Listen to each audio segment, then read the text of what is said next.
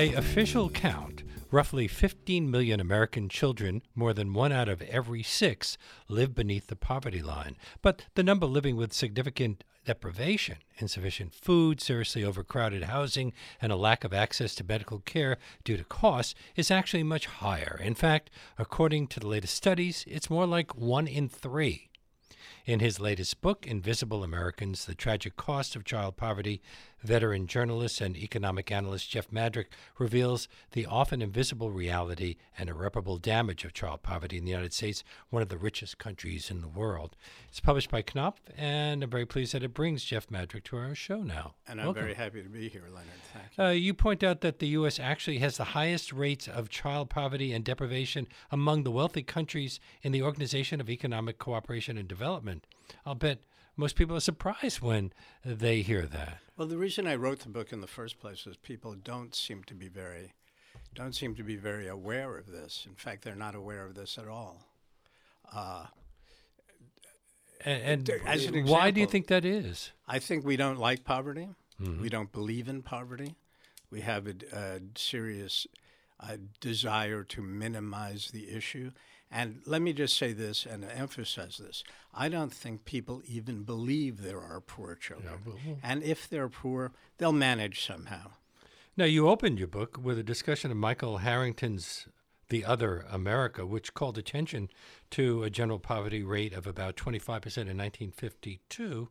It alerted the public to the fact that a significant number of their fellow Americans were struggling to survive. And didn't that lead to LBJ's War on Poverty? Directly, I would hope information now about the dire straits of poor children in America would have some impact on the policymakers in Washington.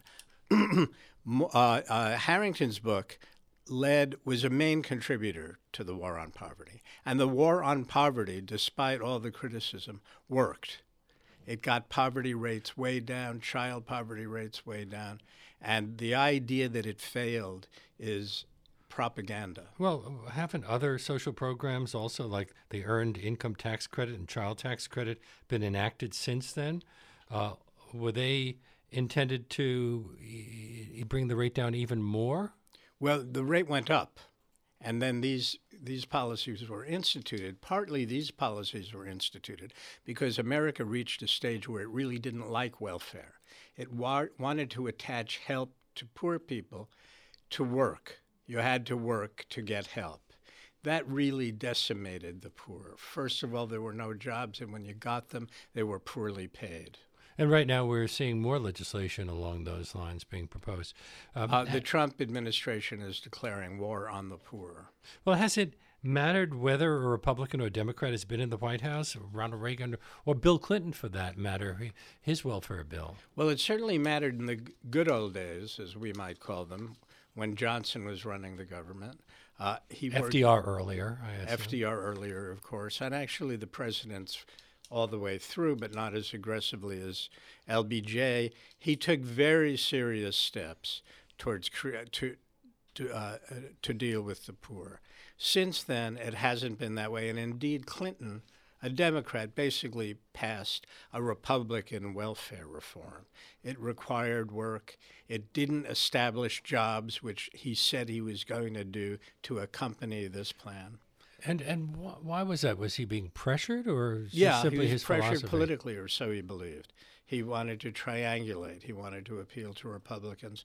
And, many Democrats believed welfare was a problem. Many Democrats, in fact, believed welfare caused welfare through shirking of work, through having more children. The concept that the poor are caught in a culture of poverty in which single parenthood and crime predominate.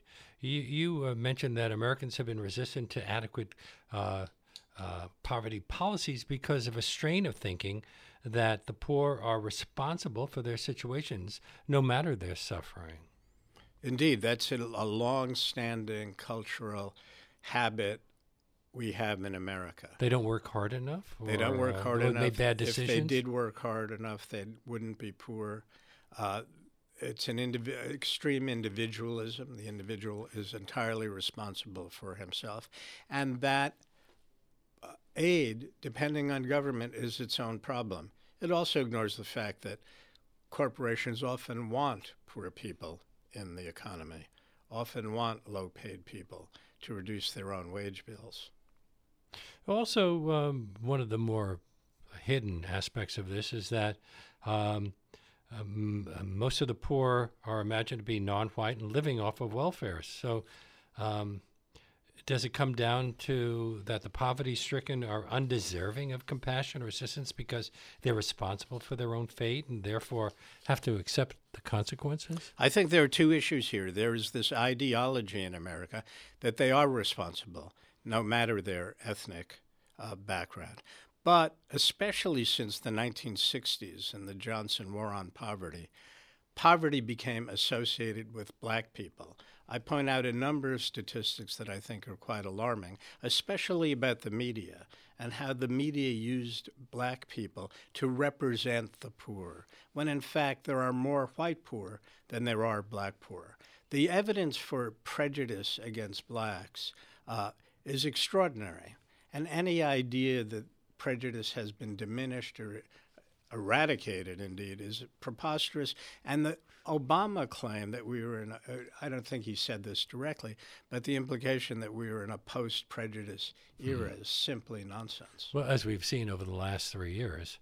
But does it matter whether we're talking about people living in the cities or in the rural areas? The poverty rates are very high in rural areas, but they're very high in urban areas as well. Oh, well, regardless of who's responsible, the children aren't responsible, and your book is about the how children suffer. I'm glad you bring that up, Leonard, because that's precisely why I wrote the book. It's not their fault. It's hard to use the old claims that the poor should be responsible for themselves against children. And more to the point, not more to the point, a main point is that we can do something about child poverty. We don't have to correct poverty in general or completely. We can take care of these kids, and we're not. Children are the poorest people in America, far poorer than the elderly. Than the elderly, because the children are in poor families, and they're at the bottom of the line? And they don't get Social Security. I mean, the elderly get a very generous state plan. I should emphasize this because I think people don't get it when we compare our poverty rate to international poverty rates. Our poverty rate, depending how you measure it, but by and large is about half what it is in Western Europe and Canada and some other places. Half. Yet our economy doesn't produce more poor children than their economies do. They produce about as many poor children, given their populations, as we do. The difference is state intervention, state policies. That's a very important point to understand. Well, there's a whole myth of the welfare freeloaders, and that's been used by Ronald Reagan, Bill Clinton, Donald Trump. Yeah, it goes on and on. I mean, people who want to tell you stories about as somebody who was buying champagne with food stamps and so on. It's really something the welfare that bothers queens. me. But, yeah. Well, Donald Trump is not the first great liar as president. Ronald Reagan was pretty darn good. And while there was a welfare queen, a woman he cited, he so flagrantly exaggerated how much money she was making on Social Security and how many apartments she had and so forth. It was outrageous. But there are billionaires who play the system as well and don't pay taxes or pay little in taxes. Almost by definition, billionaires are suspect. I don't mean that entirely, and I don't want to undermine my own credibility. I believe people deserve their wealth if they contribute substantially to the economy.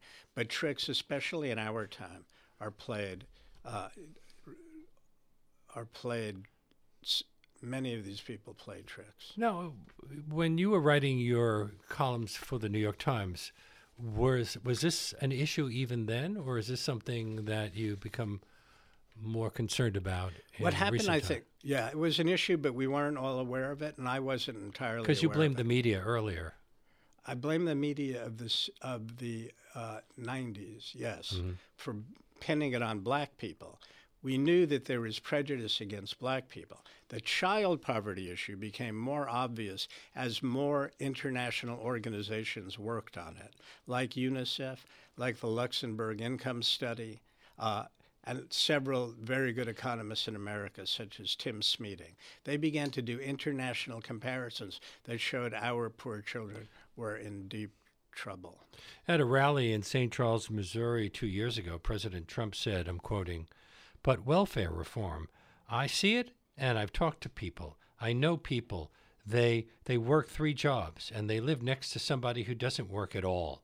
And the person who's not working at all and has no intention of working at all is making more money and doing better than the person that's working his or her ass off. And that's not going to change. It's not going to happen."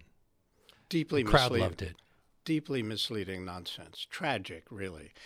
We have 2 welfare programs left, food stamps and TANF, which is the welfare reform, which now only about 25% of poor people get. It used to be 65%. I'm using rough numbers. Let me make this point very clear. Together, TANF and food stamps, on average, come to 55% of the poverty line. And something we should also talk about, the American poverty line is very low. In some states, it's only 30%. So the idea that people on welfare are doing better than someone has 1 job or 2 or 3 jobs is devious nonsense. Just last Friday, a federal appeals court upheld a lower court decision that blocked state requirements that people must work in order to receive Medicaid. The case was brought by residents of Kentucky and Arkansas against Secretary of Health and Human Services Alan Azar because he had approved Medicaid demonstration requests for Kentucky and Arkansas. The U.S. Court of Appeals for the District of Columbia Circuit wrote that the Secretary's authorization was unlawful. So this is also a matter of law. It's not just a matter of opinion. Good for that. Good for the judiciary this time around. They've been doing okay, the judiciary, but as you go higher up the ladder, we have more to worry about. But obviously the Trump administration, as I say, is declaring a war on the poor. The Republicans in Congress, along with Trump, want to raise work requirements to get food stamps and to get Medicaid. It's outrageous. You're listening to Leonard Lopate at Large. I'm Leonard Lopate, talking with Jeff Madrick, former economics columnist for the New York Times and a regular contributor to the New York Review of Books and The Nation, and the author of, his latest book. How many books have you written so far? Well, depending on how you measure it, Because you've also 7 co-authored. to 10. How much? I have a couple of co-authors. Yeah. 7 books with the solely, and a few others with co-authors. And this book is from Knopf. It's called Invisible Americans, The Tragic Cost of Child Poverty. This is Leonard Lopate at Large on WBAI, New York, listener-sponsored radio.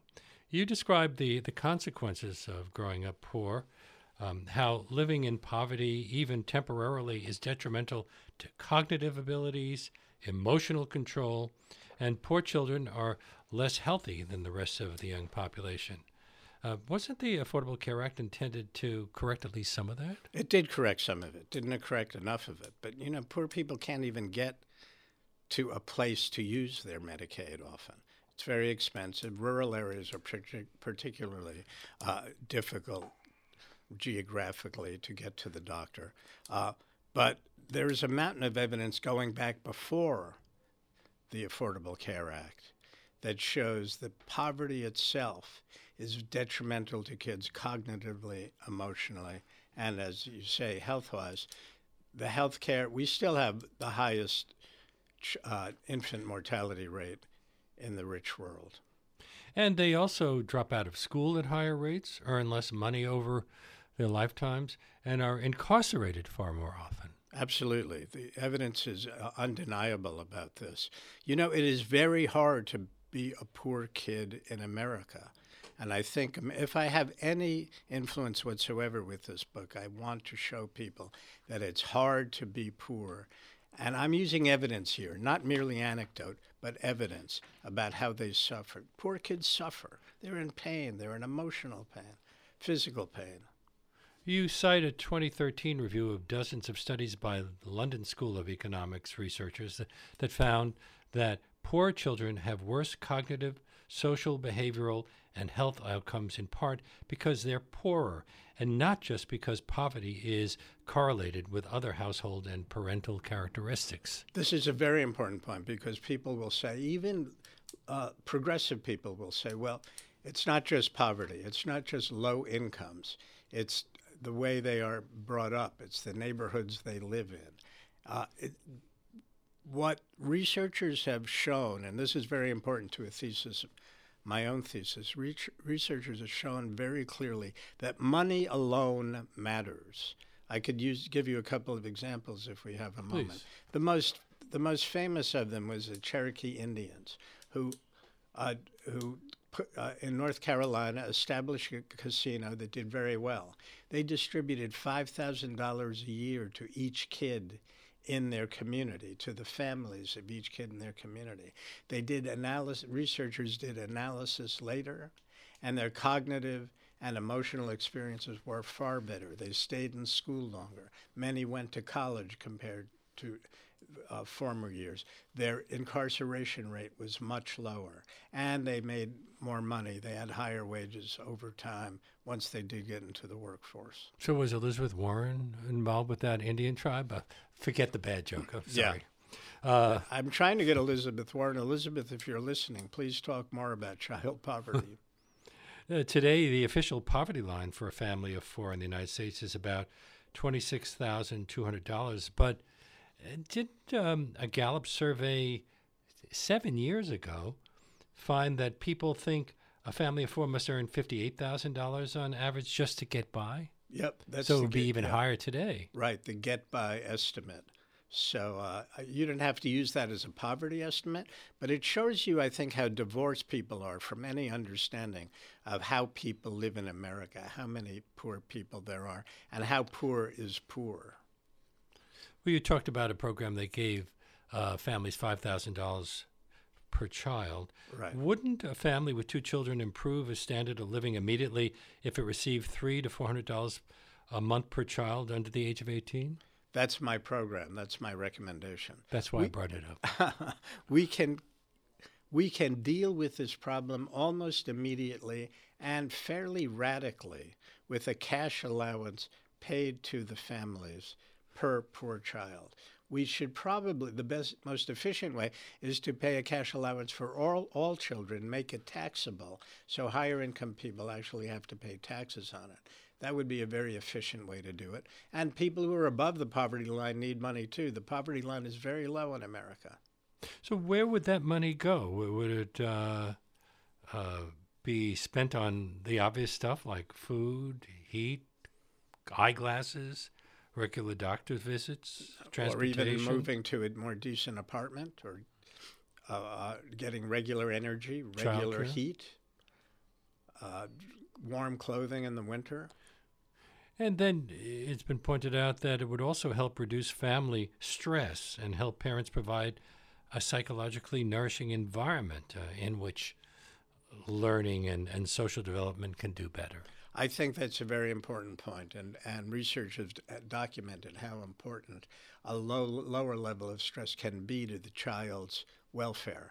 Stress is a big factor. If people have money, they're less worried about the rent, they're less worried about the electricity and power, they're less worried about not being able to feed their kids well. Kids do go hungry in America. The kids respond to their parents' stress. They can't help but notice that they're growing up in a stressful environment. I don't even think notice is the right word, but they can't help being affected by it, by being made unhappy, anxious, fearful. And being told that the thing that they want, that the other kid is getting, they can't have. One mother told me that try to take your kids down the aisle when they're crying for, I don't know, Frosted Flakes or a box of ice cream sandwiches, and you tell them they can't have it. Part of this is some of these items are simply not on the food list that you can use food stamps for.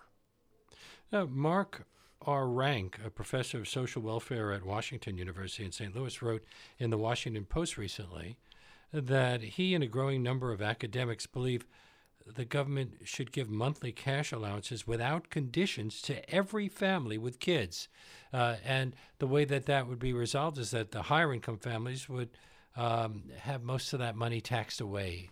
I think he was quoting my plan because that was in a very a review I liked very much in the Washington Post this Sunday.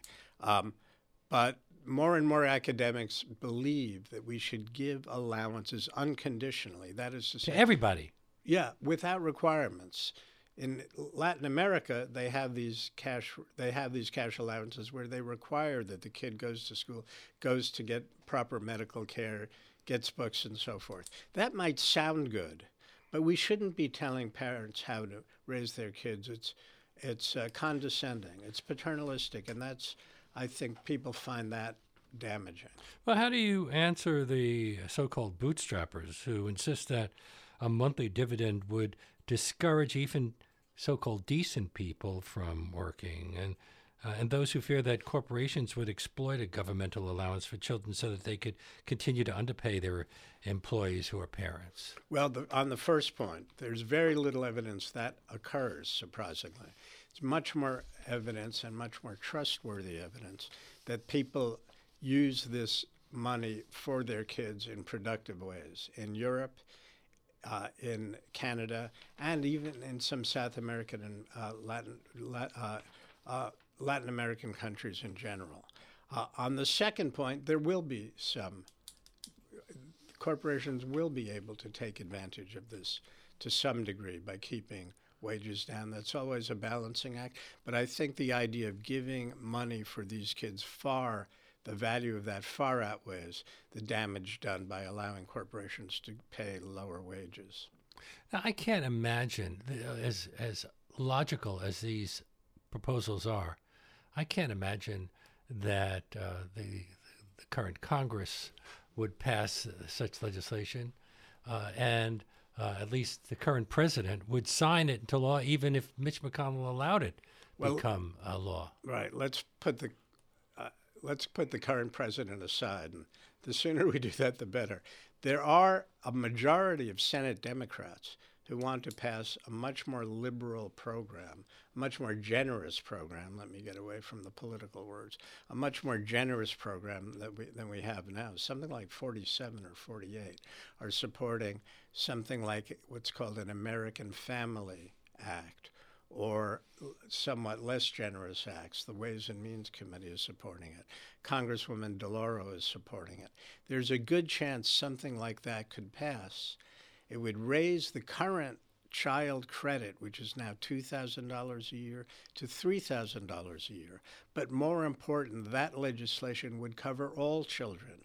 Right now, the $2,000 a year, which is much too low to begin with, is not, 1/3 of kids are not eligible for that $2,000 a year because it depends on work. The new program would reduce the dependency on work and make the money refundable to all kids, whether their parents make $1 a year or not. So right now we're relying on tax credits as a way of reimbursing parents who are at the poverty level? Yeah, let me step aside a little bit from the book. This is my big disappointment in America. Under LBJ, and for a few years thereafter, we gave people money if they were poor. They needed money, we gave them money. Then America became a particularly conservative nation in the 1980s and 1990s, in part based on literature which was highly propagandistic. Charles Murray was an author and so forth. Although Charles Murray is supporting some kind of a program along these lines, but interestingly. He's come around. But eliminate all other welfare programs, that kind of thing. There are some people like that. But what happened, I think, I lost my train of thought. But in any case, the country became much more conservative. We were talking about tax credits. And they believed they wanted to tie all welfare to work. You had to work to get welfare. And this became, I think, a true undermining of the welfare state in America and the social net. But the unemployment rate is still fairly high, even though the president brags that it's lower than it's been in the past. I don't think the unemployment rate itself is very high, but it's measured poorly. Well, if you're unemployed, you can't satisfy any of these needs. Sometimes people are not unemployed because they choose to be, but because they can't get a job. Even if you are employed, the wages are so low at the bottom end now that it often doesn't put you over the poverty line. But I think people are generally the issue with unemployment. Let me go back to that. Is that fewer people are looking for jobs, and therefore they don't show up as unemployed in the unemployment rate. And why aren't they looking for jobs? Because I think they've been discouraged. I think they're giving up. I think the wages they're being offered are low. What's changed that a little bit, thankfully, has been the higher minimum wage in many states. What is it? 17 or 18 states now have significant minimum wages. That's been an extraordinary achievement in this time. Well, a higher minimum wage is something like $15 an hour. That's not very much to live on. It's a lot better than the $7.25 they got before. Let me put it that way. And we do have companies who hire hordes of people to stampede Washington to present their case that lower wages are good for them and therefore good for America. Companies like Walmart and Amazon pay very low wages, and partly they depend on government programs such as Medicaid so that their people at least have some health insurance. They won't pay them health insurance. Some of them even encourage their employees to sign up for food stamps.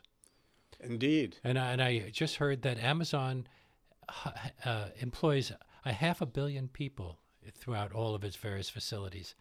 That's a lot of people. Most of them low paid at the same time that Amazon itself hardly pays anything in taxes. Well, it's outrageous that they pay no taxes. But when you have that many employees, even a quarter more per hour is a lot of money and eats into your profits and your stock prices. But the fact that they don't pay taxes, a company like Walmart does pay taxes. Maybe not enough, but Amazon pays almost none, and we're not doing anything about it. And then it wanted the city to pay for a heliport if they opened up a facility in Queens. Yeah, I was certainly opposed to that, and so many of my friends favored it.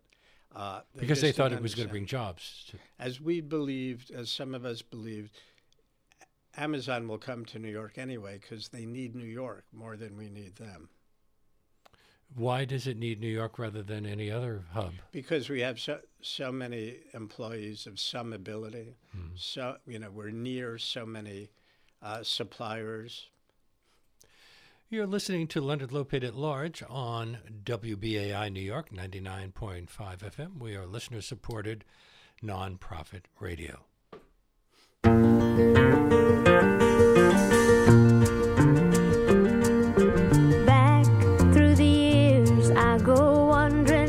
Again, back to the seasons of my youth. I recall a box of rags that someone gave us, and how my mama put the rags to use. There were rags of many colors, but every piece was small, and I didn't have a coat, and it was away down in the fall. Mama sewed the rags together, so in every piece with love she made my coat of many colors that I was so proud of. My guest is Jeff Madrick, former economics columnist for the New York Times and a regular contributor to the New York Review of Books and The Nation, and the editor of Challenge Magazine, director of the Bernard L. Schwartz Rediscovering Government Initiative, and a senior fellow at the Century Foundation, and author of numerous books. The one we are discussing is Invisible Americans, The Tragic Cost of Child Poverty. It is published by Knopf. And talking about poverty, joining me now is my executive producer, Jesse Lend, to talk a bit about the situation that WBAI faces on a regular basis. And then we'll get back to Mr. Madrick in just a moment. Hi, Jesse. Hi, Leonard. Hello, everyone. And all joking aside, of course, we would never compare our own situation to some of the very dire personal situations. But we don't take anything from the government. You know, listening back to this really fascinating interview for the last half hour, one thing that struck me is, you know, so much of this is just a cash distribution issue.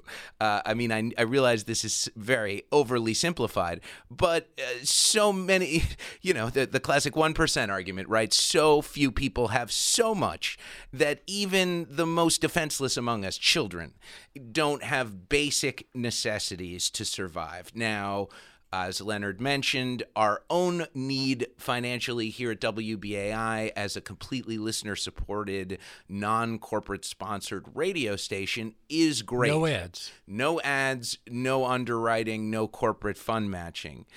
Look, we would never expect anyone in one of the difficult financial situations that Leonard and Jeff Madrick have been discussing to even be thinking about contributing to something like a public radio station.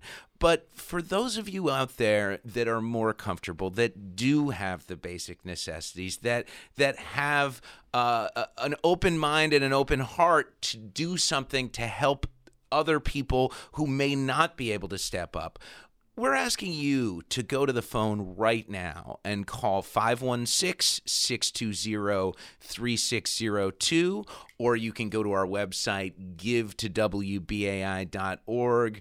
Again, the number is 516-620-3602, or the website, givetowbai.org. Any amount is greatly appreciated, but if anyone wants to become a BAI buddy, that's a sustaining member of the station who makes a contribution of $10 or more a month, taken out of your credit card or debit card, however you want to do it, we would be delighted to send you a free copy, autographed copy of Invisible Americans, the book that Leonard and Jeff have been discussing today. A really important book, we thought, when we received it, and the reason that we asked Mr. Madrick to come on our show, one of the kinds of topics that we address regularly on this show, but get short shrift elsewhere, and that we see our mission on Leonard Lopate at Large talking about the things that other people are not talking about, that are beyond the top 3 breaking news stories that you get on cable news every night. Well, right. I mean, you might be listening to this saying to yourself, why am I going to pay a radio station? I've got media coming out of my ears. I've got, 100 podcasts I need to catch up on. I've got cable news going, including ours. Don't forget the Leonard Lopate at Large free podcast. Well, I'd say today's show is just about the most convincing argument that Leonard or I could make of why you would donate to a show like this, Leonard Lopate at Large, and a station like this, WBAI 99.5 FM New York. Name another show that's going to be doing a deep dive like this for an entire hour uninterrupted, except for the sound of our voices right now, on child poverty. I think very few hands, if any, would go up when you asked that question across the media landscape. Now, if you asked a different question, is child poverty important? I think it would be pretty hard to find someone who's going to try to argue the opposite direction. But this is what happens in the media landscape that we have, right? These issues might be valued on some level or in some empty way, but do they get the time? Do they get the treatment? Do they get the research and the attention that we do our best to bring you 5 days a week on Leonard Lopate at Large? I don't know if they do.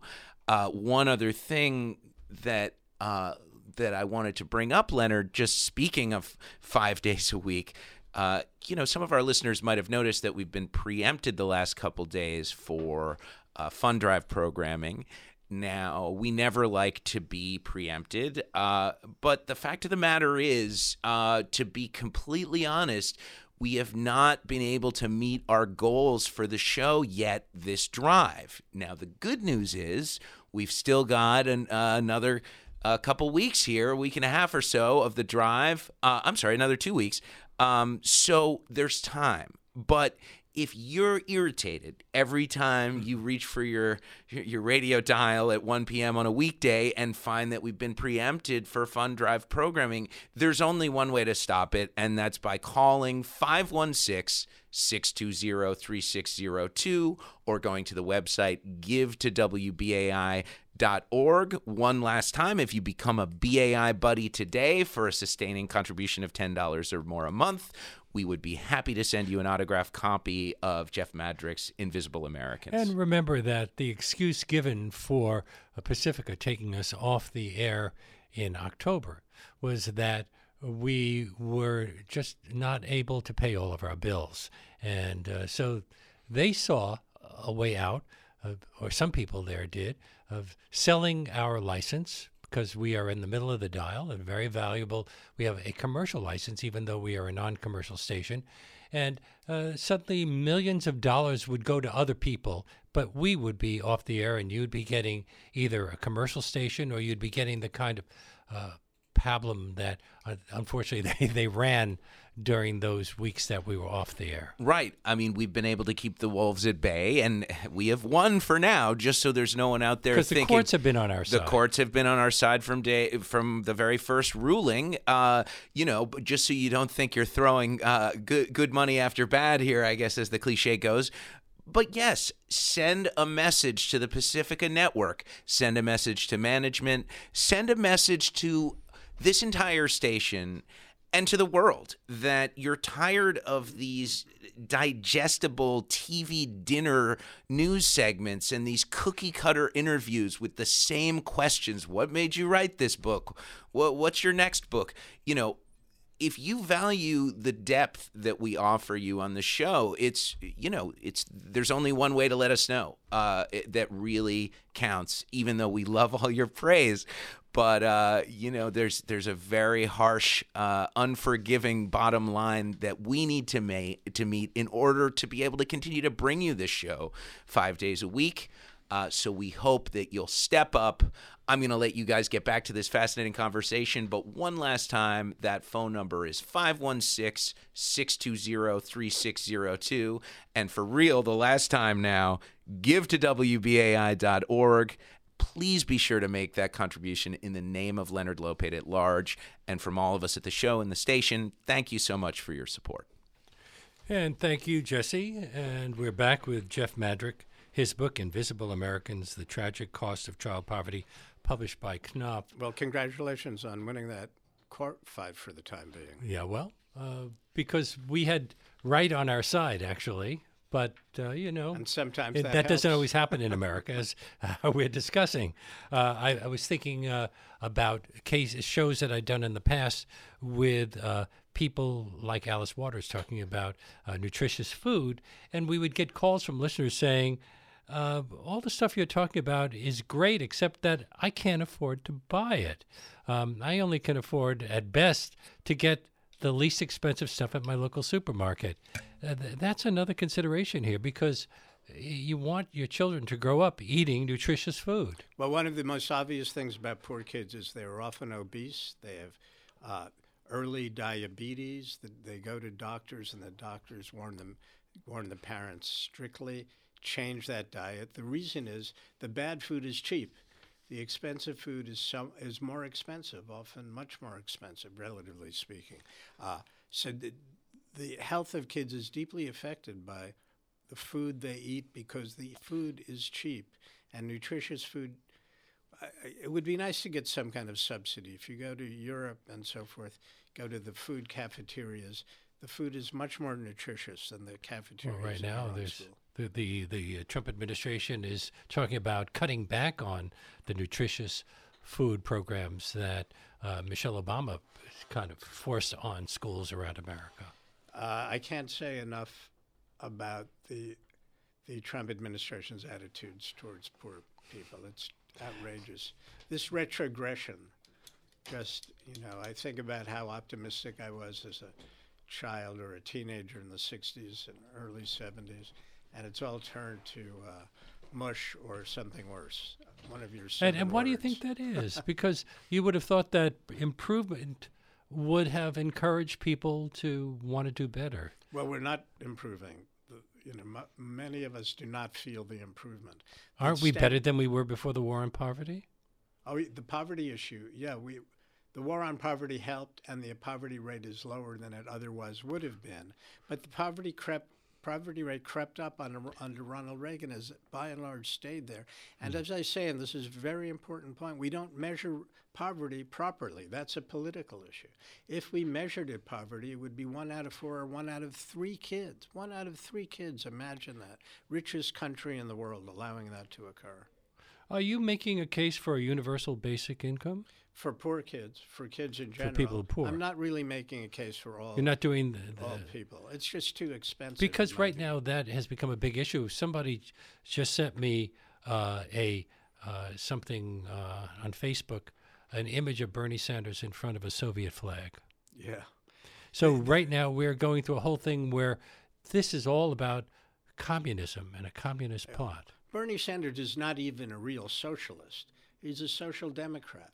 He's like the welfare states, let's say, of Norway, of the Scandinavian nations. It's not socialism. And what really, the problem with socialism, and I wonder what your view is on this, Leonard. The problem of my opinions are not relevant here, but the problem with socialism in the old days, and the reason it failed, was central management of almost everything and dictatorship. Well, communism wasn't really socialism. It was state capitalism. Exactly. So it annoys me some. I do want to make one other point. People love to say it's the behavior of black women that's causing poverty. They have too many kids. They have kids so they can get welfare, which they can't really do anymore. The truth is, it's basically, and then even progressive institutions say, if there were fewer single mother families, we'd solve the problem. Well, here is the truth of the matter. When you do international comparisons, there are as many single mother families in Europe per capita, that is controlled for the size of their population, as there are here, almost as many. Mm-hmm. The difference is our single mothers are poorer. We don't help them adequately. We don't have child care. We don't have cash allowances. Andrew Young tried to make the case for universal basic income, and now he's dropped out of the presidential race. But as I mentioned earlier, Charles Murray has, although for kids, kind of, Facebook co-founder Chris Hughes has as well. Yeah, I talked to them. I still believe it's so expensive, it's impractical. Let me emphasize what my program would cost America, according to myself and other academics, $100 billion a year.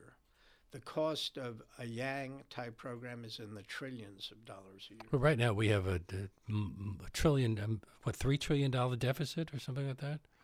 So another problem we face. I want to make another point, Leonard, that I don't discuss much in the book.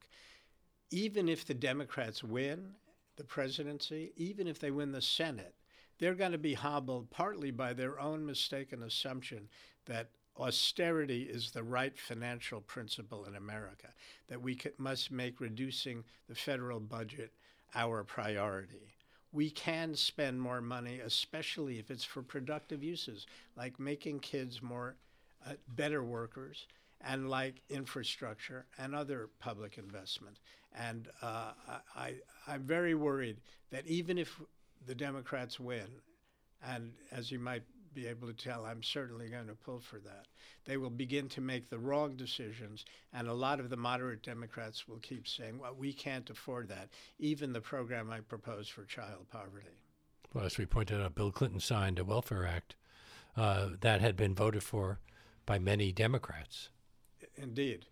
And under Bill Clinton, public investment, the kind that would have helped our economy become more productive and distributed the benefits of the economy more fairly, was a lower proportion of the GDP under Bill Clinton than it was in the final year of the Ronald Reagan presidency. So help the Democrats, too. Should we see the staggering number of American children who are destitute, 17.5%, and the even larger fraction who are near poor, as a moral tragedy that demands some a direct response? I think it is a deep moral tragedy and a scar. Because we haven't on the talked about morality. We've been except the critics talk about morality. These freeloading welfare the people. immoral poor. Yeah. It's the immoral majority here that won't help the poor. Surely it's a moral problem. The idea that you insist that if they only worked harder or had better attitudes or improved behavior, they would be fine is an outrageous lie. There are serious structural problems, especially at the lower end of the income spectrum. We've got to do something about it. But my point is we can do something about kids right away without solving all of those very difficult problems. The Depression led to the New Deal. That was a rather drastic cause.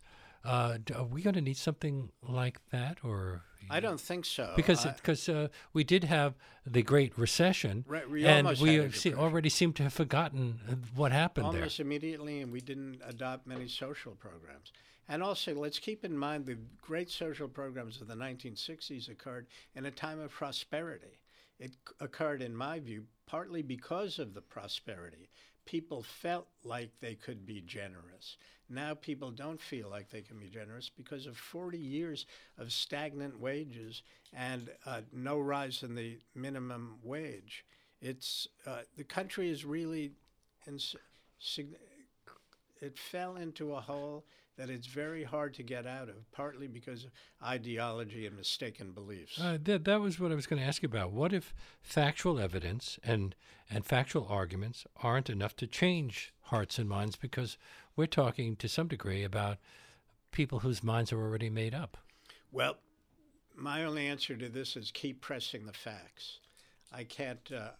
I did my share of marching in the 60s and 70s. I hope others march now. But I think I can only hope that the facts will stand out over time. Well, Barack Obama was not the most leftist president we've ever had, and yet, if you hear the rhetoric about him, you'd think that he brought us to the brink of communism. Well, Barack Obama believed in the aforementioned austerity. He was worried about balancing the budget. He wasn't aggressive enough on social policies, in my view. The last couple of years were better. So I regret the lost opportunity there.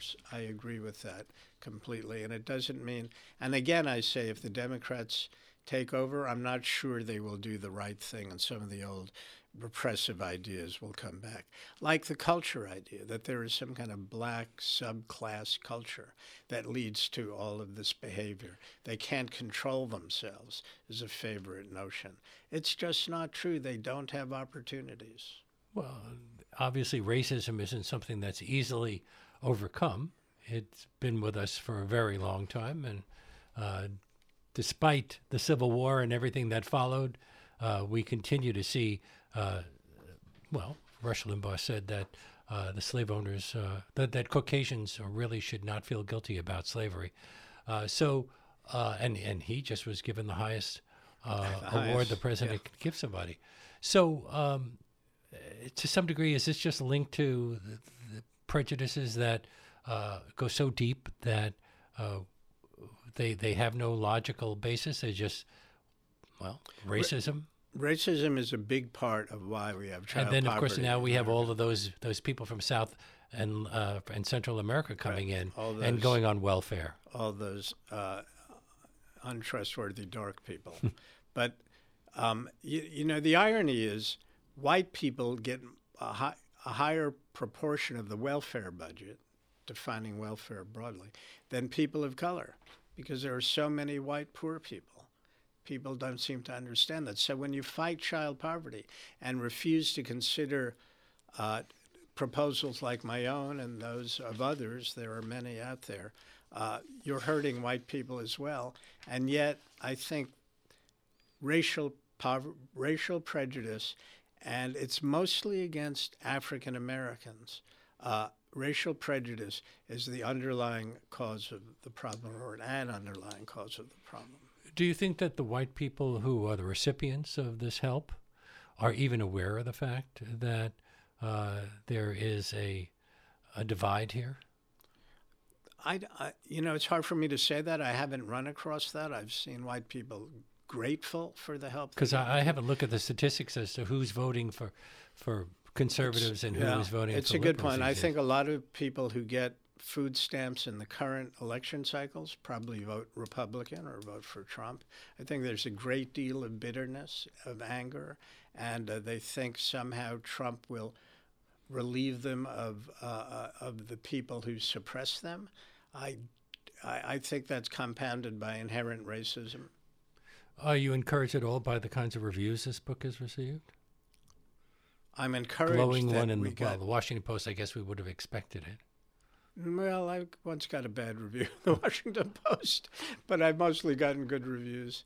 I'm very happy about them. The Washington Post was a very intelligent review written by a scholar, and the New York Times, which will be out in the paper Sunday, was another glowing review. So, yeah, I'm very happy. Next Sunday, we're going to This see coming Sunday, there'll be a New York Times review, and it's a very nice one.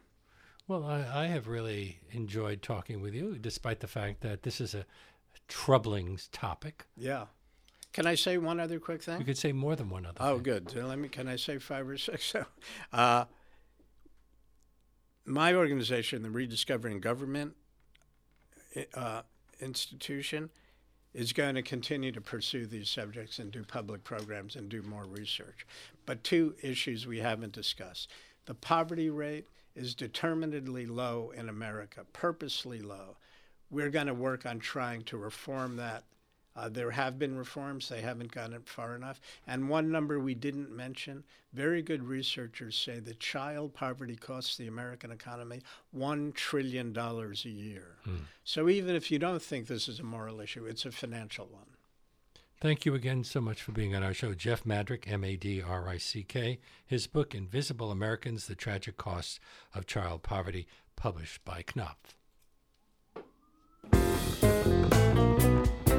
And that brings us to the end of today's show. If you're new to this program and you like what you've been hearing, you can access past shows streaming on demand at WBAI.org. We're also available as an iTunes podcast. And don't forget to check out Leonard Lopate at Large on Facebook and Twitter, and on our website, LeonardLopateAtLarge.com, where you can find links to all of our past shows. And you can leave your comments on any of those sites.